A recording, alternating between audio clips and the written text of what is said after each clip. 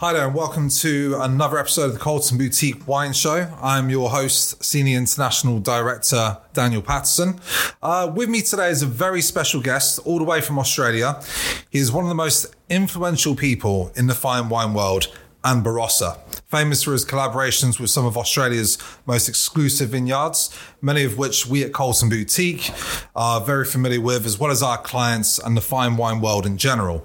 Vineyards such as Two Hands, Chris Ringland, Glates of Barossa Valley, John Duval Wines, to his very own vineyard, Dymchurch. Without further introduction, our guest, a fifth-generation grower, sixth generation on property, and one of the most important barons of Barossa, and influential advocate for the Barossa Valley, Adrian Hoffmann. Adrian, thank you for joining me today. How are you? I'm very good, thank you. Just come back from got on a long flight, so here for I suppose a short stay coming across. Don't generally like travelling during the growing season because it's probably the most important time to be in the vineyard this time of year, but took the opportunity to come across and catch up with you guys. So right, thank brilliant. you. No, thank you too. And I believe obviously we have this tasting that we're going to be doing this evening, which should be very exciting. I'm actually looking forward to it. I really like, I suppose, showcasing wines from my vineyard and especially wines that I'm involved in with Chris. Oh, definitely. And you mentioned, is it just today that you've arrived in the UK? Or was it a couple of days prior? No, only arrived yesterday. So I don't suffer too much jet lag when I'm coming over here. Generally suffer the jet lag when going home. So I tend to find if I'm going with the time zone, not too bad. If I'm going against the time zone, that's when I tend to suffer a little bit. So, yeah. Fair enough. And how long are you planning on staying within the UK or even Europe for? I'm only in the UK for 3 days, and then I've got another tasting, another dinner in Frankfurt as well. So our distributor over there, Mr. Nothis, wow. He'll be hosting me, so yeah. Lovely, and I'll take it be sampling some of those Rieslings you enjoy there too. Yeah, no, I definitely enjoy my Rieslings. I still like those semi-sweet Rieslings, so they're very nice. Oh, yeah. Very good. And for the people who may want to know more about yourself and your history, how did your journey in wine begin? Well, I suppose I grew up in the industry. I've always lived on the property, but when I grew up on the property, it was quite different. It was, I suppose, it covered all different aspects of agriculture. We had sheep, we had dairy, grandma ran chooks as well. We had apricot trees. So that all sort of, I suppose, come to a head when I was leaving school because, my grandfather sort of said to me, do I want to be a dairy farmer? And I said, well, the idea of milking cows morning and night for the rest of my life wasn't that appealing. And we didn't have a huge amount of land either. So, the option to go bigger with cropping or sheep wasn't there either. But we were very well positioned, I suppose, in the Barossa with where our vineyard was and the land that we had for vines. So all the way through the 90s, I suppose, I grew the vineyard organically. So, as people asked for more fruit, we basically grew those vines. So we started planting in 92, the year I left high school. Oh, wow. And we just grew, I suppose, our Darwit's block and our home block Shiraz. And as we sort of took away paddocks, I always ran a few beefy cows. Mm-hmm. So I had a few beef cattle, but then we ran out of paddocks for that as well. So, right. So I took the property from a modest 20 hectare to what we're now at about 140 hectare. That's amazing. Okay, and obviously with you being a fifth generation grower, sixth generation on the property, as we touched about at the beginning of the show, some would see that as a lot of pressure. Was there ever any doubt that you was going to continue in the footsteps, and was there anything else that you thought about doing outside of wine? I suppose because of the downturn in the industry in the 70s and definitely the 80s, my dad actually went into general engineering. So he went into motor mechanics. So when I actually left, as much as we still looked after the grapevines, I suppose I was actually studying welding at the time. So looking at going into, I suppose, metal fabrication and shed building, which was my dad's business, Hoffmann Construction. So we built quite a few sheds around the place, and we were known for the quality of sheds that my dad built as well. They weren't going to blow down in 1,000 years sort of thing. I think you could build them in the tornado alley in the US, and I don't think they would have blown down. They were always over-engineered, so to speak. Yes. So that's most probably where I spent, I suppose, first 4 years after high school, but we still had to look after the vines, and we're still planting a few blocks slowly. But then I suppose the bug really bit me in 99 when I became young ambassador for the Barossa. Barossa. Yes. But I also studied at TAFE prior to that as well. So done a level 3 in viticulture. So I suppose for me to get a better understanding of more modern day viticultural techniques, because everything I was learning from my grandfather, and it was always it was good to learn from him, but it was also good to learn, basically learn from my grandfather about how things were done, and why some of the things were done as well. And he was most probably a very good teacher, because he allowed me to make a lot of mistakes along the way as well. So mistakes, things that he would have actually learned through his course of growing grapes, but he was happy for me to do, because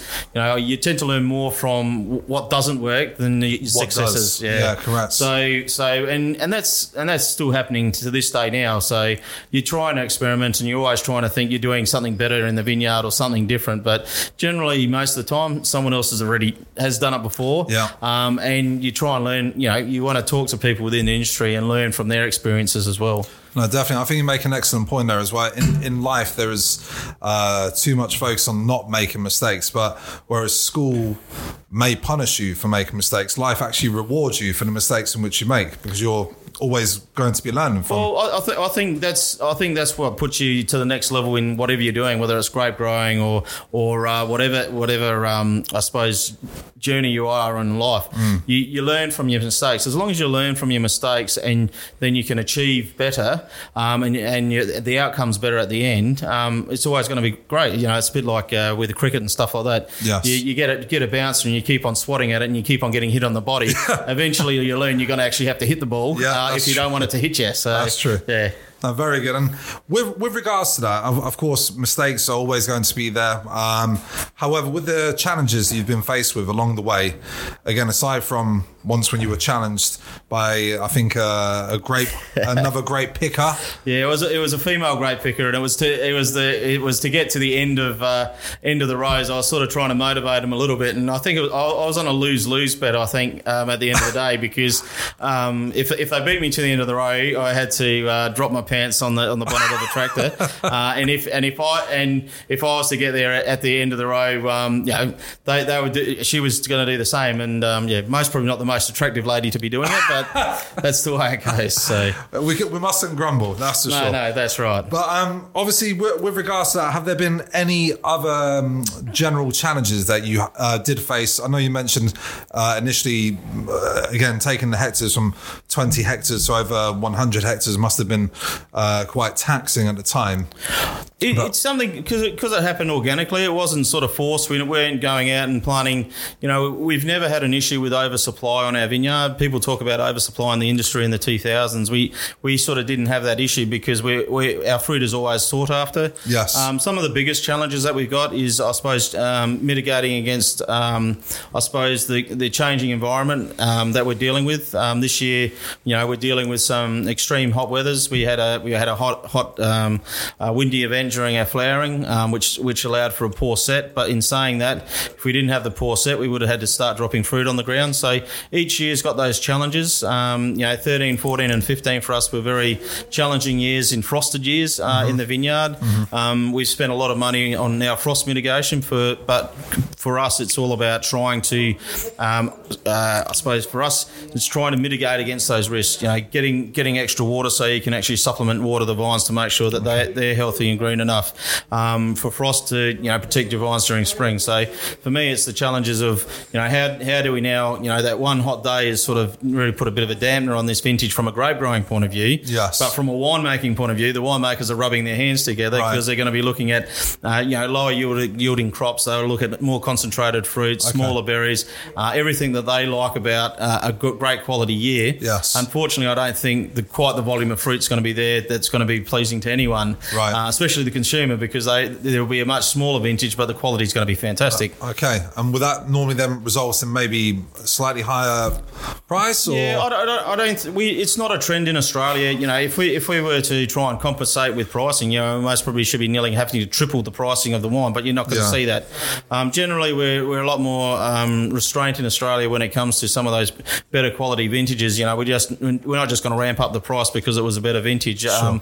Especially from, I suppose, Chris and my my perspective as well, what we're trying to do is create something unique, something that's a little bit different that, is going to last beyond the generations. And we don't want to just ramp the prices up for the sake of it. I think we've, we with the Dimchurch and Hoffmann, we set our price as a bit of a benchmark. And I think we're holding that price there because I think, it is an expensive wine, but the people that are buying the wine is getting value for money. Oh, massive. When you consider the cost of Dimchurch and Hoffmann compared to some other wines from the New World and the Old World, which similar quality, some are less, and they're asking for more in terms of what you're actually offering cost per bottle.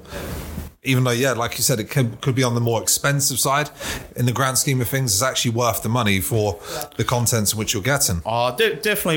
When you're talking about Chris, who I deem as one of the best Shiraz winemakers in the world, and the attention to detail that I put into my vineyard, and especially the parcels that go into high end products, not just the Dimchurch and Hoffmann, but the Torbrick Runrig, the Glatzheim and Ra, the Two Hands Aries, all those super quality, and it's not all the same fruit. How I grow for those different winemakers is stylistically quite different. The soil types that on it is different as well. But when it comes to the Dimchurch and Hoffmann, it's really about going through the vineyard and tasting the fruit and seeing those very minute differences between the vines and between the fruit, and making sure that we're getting the best of the best fruit from my vineyard. Yeah, definitely. And with regards to that, actually, in your opinion, what does make Australian wine so special, and what makes your wine special too? I think what makes Australian wine special is what we don't have to do. It's very interesting. There are sites that are dry grown, and we can dry grow on what I would say is a normal or an average growing year. We can do quite a bit of dry grown fruit in those years.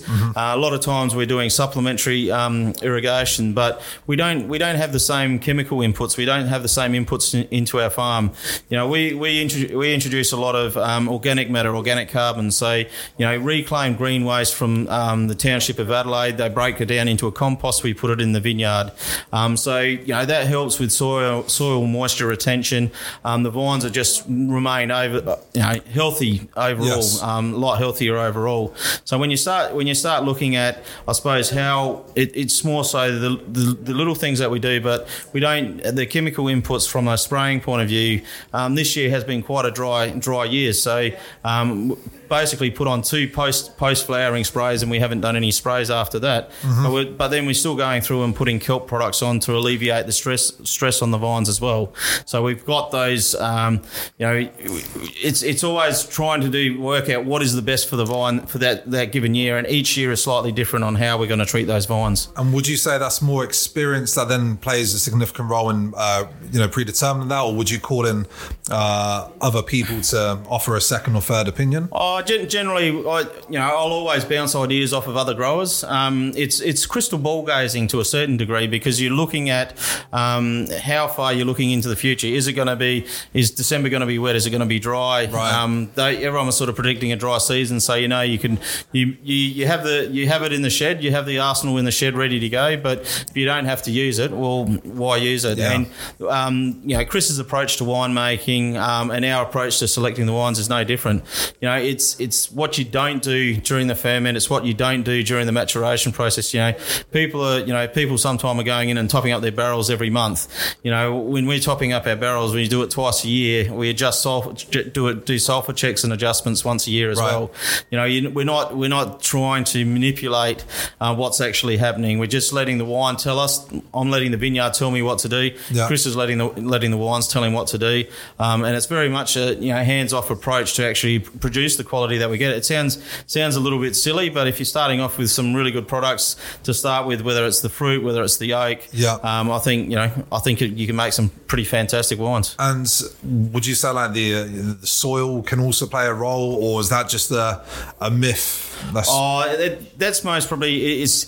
I won't get into it. The too. terroir. The terroir. I wasn't going to talk about the terroir, but I suppose true expression of terroir is the vines on their own roots, and unfortunately, I know Europe and America, they have to grow on rootstocks. So, and I've got trials where if I have to go to rootstocks, working out what best rootstocks we can use in the Barossa, but at the moment we can plant a lot on our own roots. So you're getting a true expression of terroir. So I'm in a unique situation. My grandfather always told me, when God created the earth, he dumped all the different soil types, that was left over out at Ebenezer. Oh, wow. Because, we've got, 2 kilometres within a 2 kilometre radius of my house. We've got 7-foot sands. We've got red-brown earth soils over red clay. We've got bisky soils. We've got bisky over lime. We've got limestone through it. We've got sandy loams. We've got creek gravel on top of hills with washed quartz and ironstone through it as well. Wow. So you've got this myriad of different soil types, and I think that's how we can get so much complexity into the Dymchurch and Hoffmann. We've got this myriad of different soil types, and every year is slightly different. A general rule of thumb for me is a sandy, loamier soil will produce really good fruit in a dry year. Yes. Your heavier soils, such as your biskies and your clays, they'll produce you really good fruits in those in the wet years, because the soil really wets up, and in those wet years, the sandy soils just give that moisture to the vine too quickly, and you can end up with too much vegetative growth and a bit more shading. So you can end up with a bit of green, underripe tannins and things like that as well. But on those wet years, those heavier clays only give up that moisture very slowly to the vine, so the growth is regulated all the way through. So even on those wetter years, you can really produce some heavy concentrated wines. Yes. Maybe not going into 2017. That was a little bit too generous. Right. Okay. But that's where we had to work a little bit harder and make sure we actually ripen the fruit on the vine. Sure. I suppose our limit lodge Cabernet Mataro, because Cabernet really thrives in conditions like that, and we produced a very special Cabernet Mataro in 2017 as well. So that's one to keep an eye out for sure. Yeah. Good. And obviously there's been more news which has come out today about the unfortunate circumstances surrounding Australia, obviously with the wildfires and what's been ongoing in more recent times, loss of human lives, loss of hundreds of millions of wildlife, forestry, people's homes, vineyards and so on. In your opinion, is there a genuine issue with global warming, the likes of what Greta Thunberg will talk about? And if so, how can we make that change? I think everyone's got to do their own little bit. I think my family's been doing that for generations already. So, we've got sections of our property that we've actually created as nature corridors, so wildlife can actually move through it. I suppose we look at the environmental impact of what we do. I was sort of talking before about our organic vineyard, and our organic vineyard most probably uses slightly more water than what our traditionally grown, what our traditional vineyard is actually using. So, is organic better in that circumstance because it has a slightly higher environmental impact from a watering point of view, which is quite an important issue in Australia as well. But I think really it comes down to the management of our natural resources as well. Yes. 200 years ago, the Aboriginals would have lit a lot of small fires every year, clearing out different areas, and you wouldn't have these big wildfire blazes and things like that as well. Okay. So it's now getting to people don't want, and it's a big issue doing these controlled burns. And you only get a very small period of time, generally in sort of April and May, to do these fires before winter sets in. And reducing of the fuel load in some of these areas just wasn't done and completed in time, or they haven't been aggressive enough to do it. So then when you get a dry fire sparked on a hot day, you get these mega fires as well. Yeah. I'm definitely not a climate change skeptic. The numbers are there to say, we're increasing carbon into the air and things like that, into the air as well. But it's not fair to blame one country or another country that's not doing their thing. We're getting a little bit political now, but for me, I think if everyone can do their own little bit to help, whether it's just recycling, and that's where coming back to our compost that we're putting onto our vineyard, using that recycled green waste from Adelaide, I think that's us doing our little bit to help. We haven't sort of done the numbers on what we're doing, but we'd be fairly close to carbon neutral on our property. I know that's a big credential for a lot of wineries to sit there and work out the numbers and be carbon neutral as well, knowing that when a bottle of wine arrives at your place, that all the thought about the environmental impact and the carbon footprint of that product has has been taken into consideration. Yes. Okay. And on a more positive note, the Australian vineyard tours are legendary. They're up there with some of the best, if not the best. People speak about the Napa Valley wine tours, the Bordeaux wine tours, the Rhone wine tours. However, if anyone was, listening to this or watching this, and they wanted to come to Dymchurch Vineyards, what can they expect on a wine tour? Well, we're looking at actually setting up for basically a wine experience. So getting people on to actually give them a bit of better understanding. I think just in grape growing in general, I think there's a lot of myths out there about what makes good fruit and how good fruit is grown.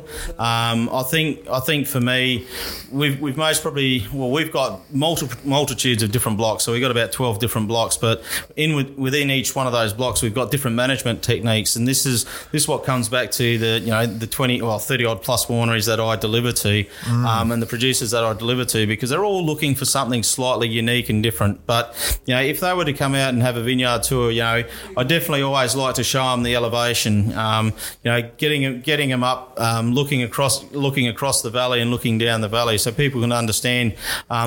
The Barossa Valley isn't just one valley. It's made up of, I think several different valleys, because you've got the Lindock Valley, you've got the Greenock Creek Valley, you've got the Barossa Valley proper. We're most probably, even though we're the Barossa Valley proper, all our land actually flows out to the north. So we're in a little niche microclimate as well, and I think that's what makes the North Barossa so special.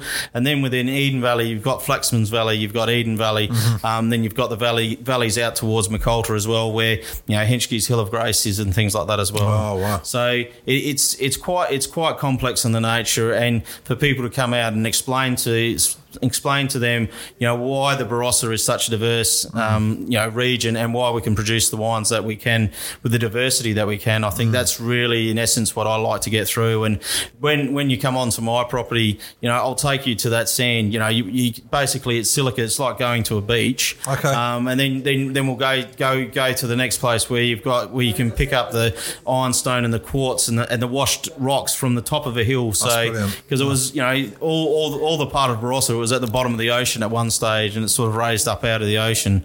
But Australia's got very, very much ancient soils, and what we're doing to protect those ancient soils as well. So, my philosophy on growing fruit and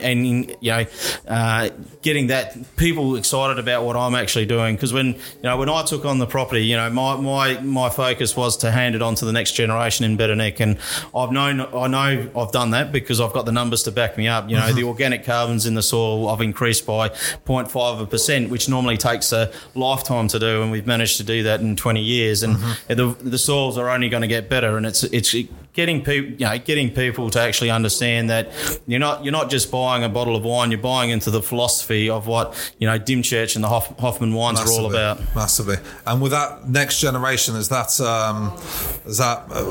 children? Are they cousins? Are they? My thing is the next generation is giving opportunity to any young person that wants to do farming.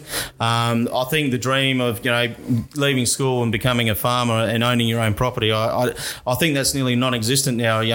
People are struggling enough to buy their first house, let alone buy a farm and a property. But for Dymchurch Vineyards, it's whether it's my kids or my nieces and nephew, or the next generation of my workers to come along and work on the property. I think giving people that opportunity going forward. My son is doing viticultural operations at Torbreck, so basically the same study that I was doing nearly 20 years ago. Now he's basically doing the same studies, but his plan is to come back onto the property. But it's good to go away and find those experiences. And if he's wrecking someone else's vineyard, well, that's not so bad either. So. Absolutely, make a mistake elsewhere, just not here. I've made enough mistakes on my own vineyard, and honestly, you constantly learn and things like that along the way as well. So yeah. Oh, amazing. And as a man like myself, you love your aged wine. However, obviously that can sometimes come at a slightly higher price if you're looking for a midweek drink, etc.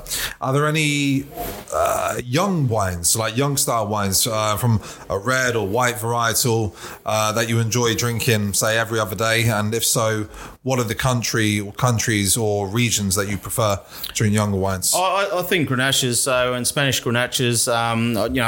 If you can find some good Spanish Grenache, and I suppose starting to look at more the serious type rosés. So people that have going away from not having such a heavy red style, especially during the summer months. Yes. But for me, Grenache and Mourvèdre, Mataro for us. I think looking at different varietals there, whether it comes from old world or even new world. Yes. That's what sort of excites me, especially the Grenache, because I think it's such a versatile varietal. But yeah, once again, you can't sort of getting into the winter months, you still can't beat Shiraz. So and the true. ageability of it. So very true. All right, and for yourself, you've sampled lots of great wines throughout your years. Is there a bucket list wine?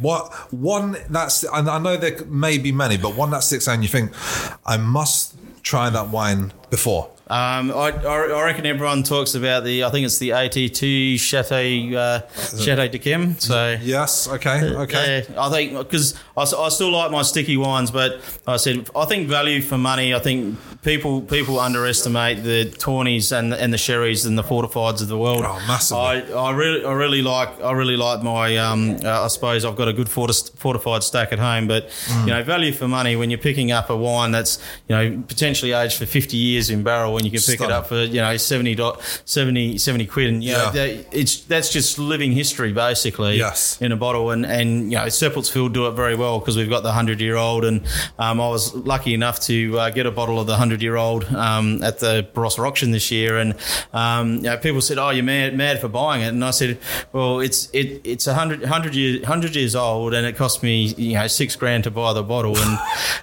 it's." But you can lay it down for a long time as well, though, can't you? It's not gonna go off. It's not gonna it's not gonna go anywhere. It's gonna be the same today, tomorrow, and for the rest of its life. But I think that's something for open it up at my 50th and share it with a lot of friends. But I've had the opportunity over the years to try some really fantastic wines, thanks to a mate of Chris's, Jürgen. So to try some of these really old Barolos and things like that as well. But that's something that's something to behold. I think it was a 48 Barolo that we had, and it was nearly as fresh as what it had been bottled.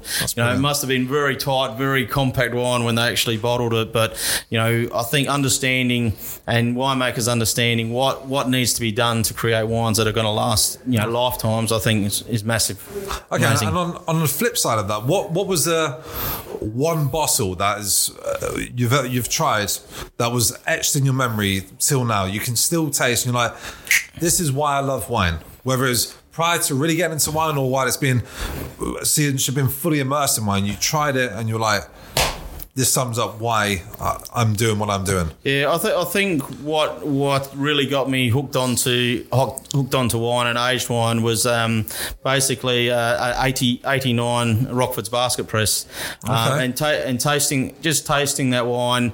And I was most probably it wasn't most probably real old at the time. It was most probably only 10 years old at the time when I actually tried it. But actually, that was my sort of first wine. That I sort of bought and collected and opened it up and got me sort of hooked onto looking at wines, and I suppose my focus on, especially when I'm looking at the wine companies that I'm delivering to, whether it's a Gleitzer or a Cliffs Ringland, a John Duval or a Light, I look at what is the ageability of the wine. Why should I be paying a premium for this wine? Yes. And am I going to be able to enjoy it in my later years, or are my kids going to be able to enjoy it in their years? And that's what I'm really look for in a wine. Okay. And for yourself, do you have like any mottos or mantras that you live by, whether it be personally or from the professional standpoints, or Is it just happy-go-lucky and just... Oh, it's a little bit happy-go-lucky, but it's generally go hard or go home. Give it a crack. I agree with that.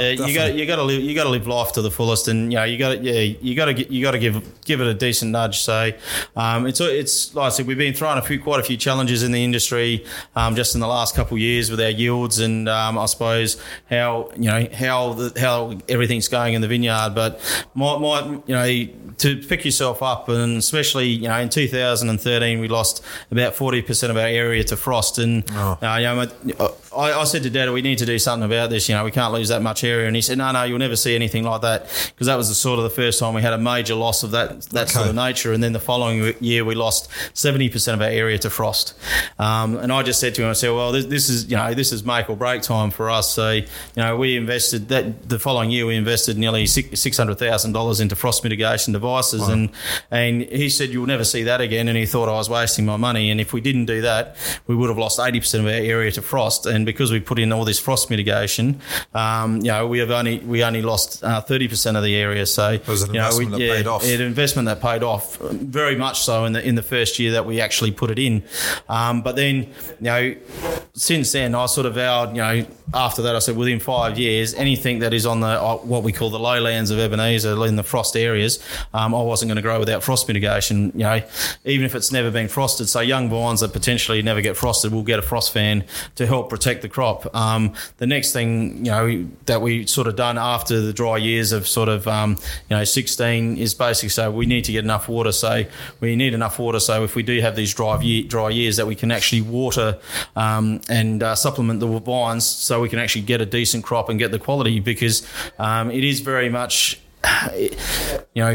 adding the addition of water can actually increase the quality of your fruit, because your vines don't stress. You don't lose the leaf on your vines. So, the factory that's producing all the sugar and all the flavours, you keep that on the vine. The fruit grows in a bit of shade, so it's not fully exposed to the hot sun and things like that as well. So to make sure that you got that supplementary water there to grow the best quality possible, is very important as well. So.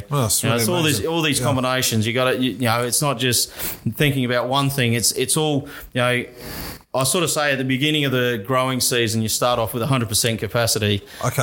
And you everything you do after that just whittles it down. So the environment helps you whittle it down, and all you're trying to do is create these 1%ers all the time to make sure you can get the best quality fruit.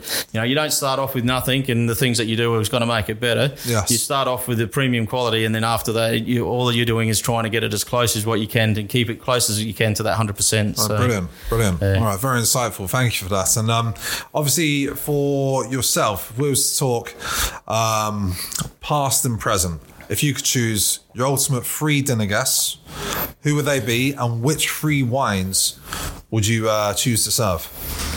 Ultimate dinner guest, I reckon I'll most probably definitely invite my grandfather. So from the past, and I'd actually show him the wines that we're creating now. So he passed away in 2010. So a lot of the wines, and I think a lot of what we've created from the Chris Ringland from our vineyard, he didn't get to see. So to showcase those wines. From the present, I most probably couldn't go past my mate John Hughes. But we'd most probably have to go and dig out some pretty good Rieslings or something. So we'd have to, maybe go to the Mosel, go see Ergon Muller or someone like that. Oh, wow. And we had a great experience with him actually. July last year, myself and John actually got to sit in his lounge room and have I think it was an 88 Oslos that he pulled out for us to try as a seller. So, sitting in his lounge room with Egon Muller, so that was fantastic. Yes. But then I suppose, future, I reckon it'd be fantastic to sit down with, I suppose, not maybe with the son's generation, but the generation after that, and dig out some of the wines that I've made just now, and actually have a try those wines.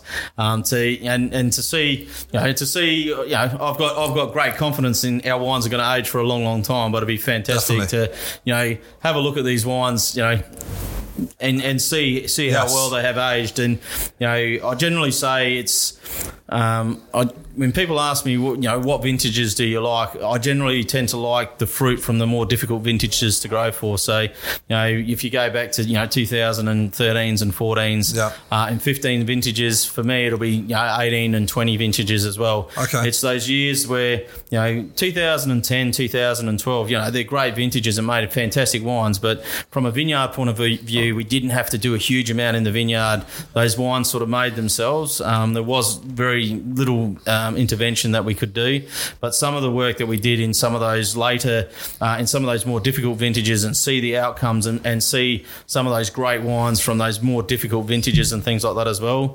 I'm very disappointed that we most probably didn't keep some of our 2011 wines back, because it was a very difficult growing season. Okay, and the wines were fantastic wines if it was a Rhone Red. Yes, but it was a Barossa Valley Shiraz that we're making, and it had all the classic characteristics of a classic, high end Rhone Red, and it wasn't the style of wine that we're actually looking at doing. But 2000, you see the wine that we've made in 2016 in some of those more challenging years, 2008 in a challenging year, and that as well. Yes. To see the outcome of those wines, I think is fantastic. Okay, brilliant.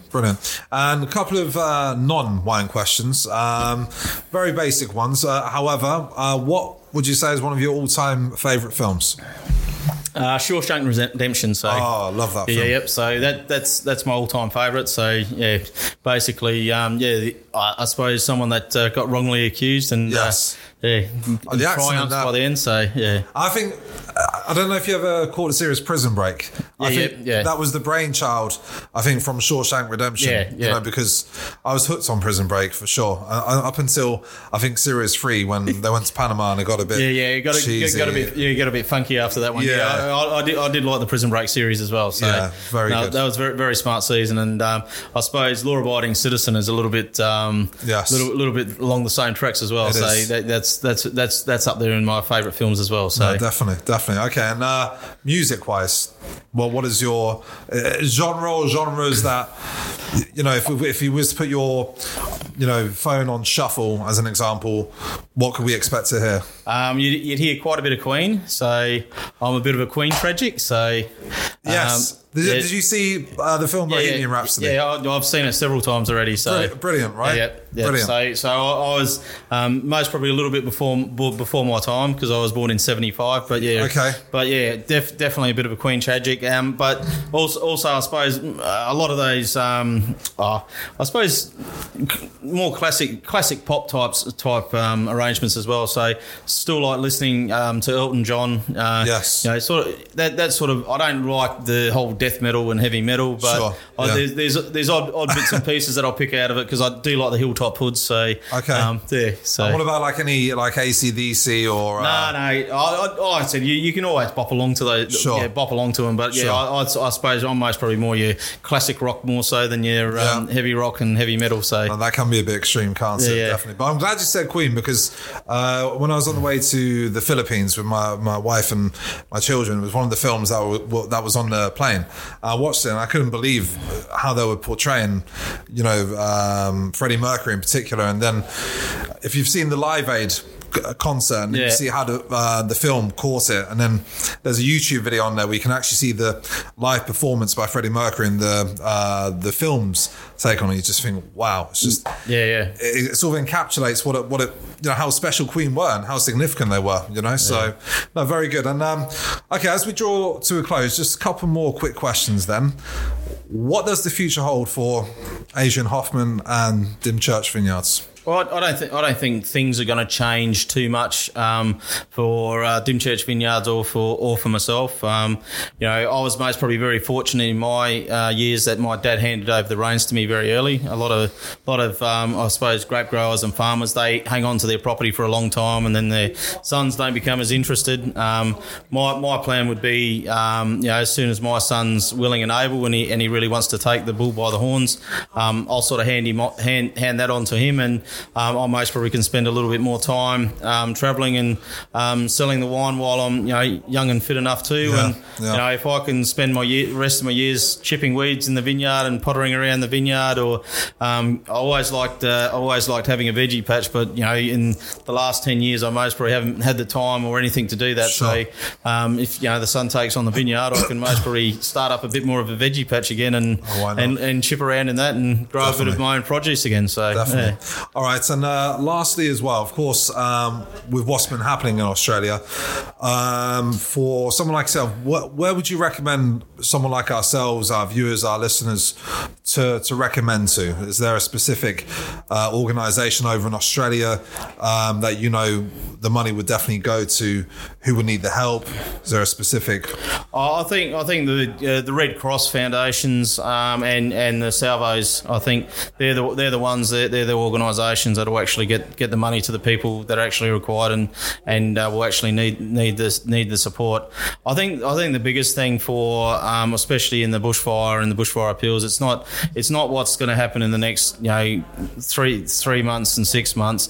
Whole communities are going to have to be rebuilt. So, and that's going to take years and years and years, and that's going to take a big policy change from, I suppose, government and how the government reacts. And we've got a 3-tiered government system in Australia as well. Right. But I think the biggest support that you can actually give to those communities is in most probably 2, 3, 4 years time is actually what we've been encouraged to do as Australians is actually get back into those communities and spend money within those communities. Okay. Because when you start spending money within those communities, they'll distribute the funds, they'll get to employ people. Yes. They'll keep people within the communities, because the hardest thing in Australia in general is the support of rural communities and keeping people in the country. We're all going to very centralised populations, whether it's in the big cities, whether it's Melbourne or Sydney or Brisbane. Yes. But to keep people in those rural communities, I think, is very important. And the one thing you can do from a support point of view is actually go visit those communities, stay within those communities when you come to Australia. The big draw card is always Sydney and Melbourne. But yes. When people come out to the Barossa or go into the Adelaide Hills, their money that comes in and their money that gets spent, basically triples in the economy, because it gets spent in that business that will then spend it within the community, and then the community will spend it again. Yes. Going forward. So that's really where the support is going to come from, and it's most probably not this year or the next year. Especially, hopefully my wife's not listening and she won't hold me to this, but definitely most probably in two years' time. Sure. Get back onto Kangaroo Island. If we can do it earlier than that, but there's a lot of rebuilding to be done there. But to support our local community and going there and actually visiting and spending some of our money there and on the island, on the community, and they'll work their way through it, and just to show that they have the support of people, I think is really important. Oh, brilliant. It's always good to give back, isn't it? Yeah. Definitely, for sure. But fine. Well, Adrian, thank you very much once again. Enjoy the rest of your stay here in the UK and throughout Europe, and many more safe travels. And that's it from me today on behalf of Colts Boutique. So until then, all the best. Thank you. See you next time.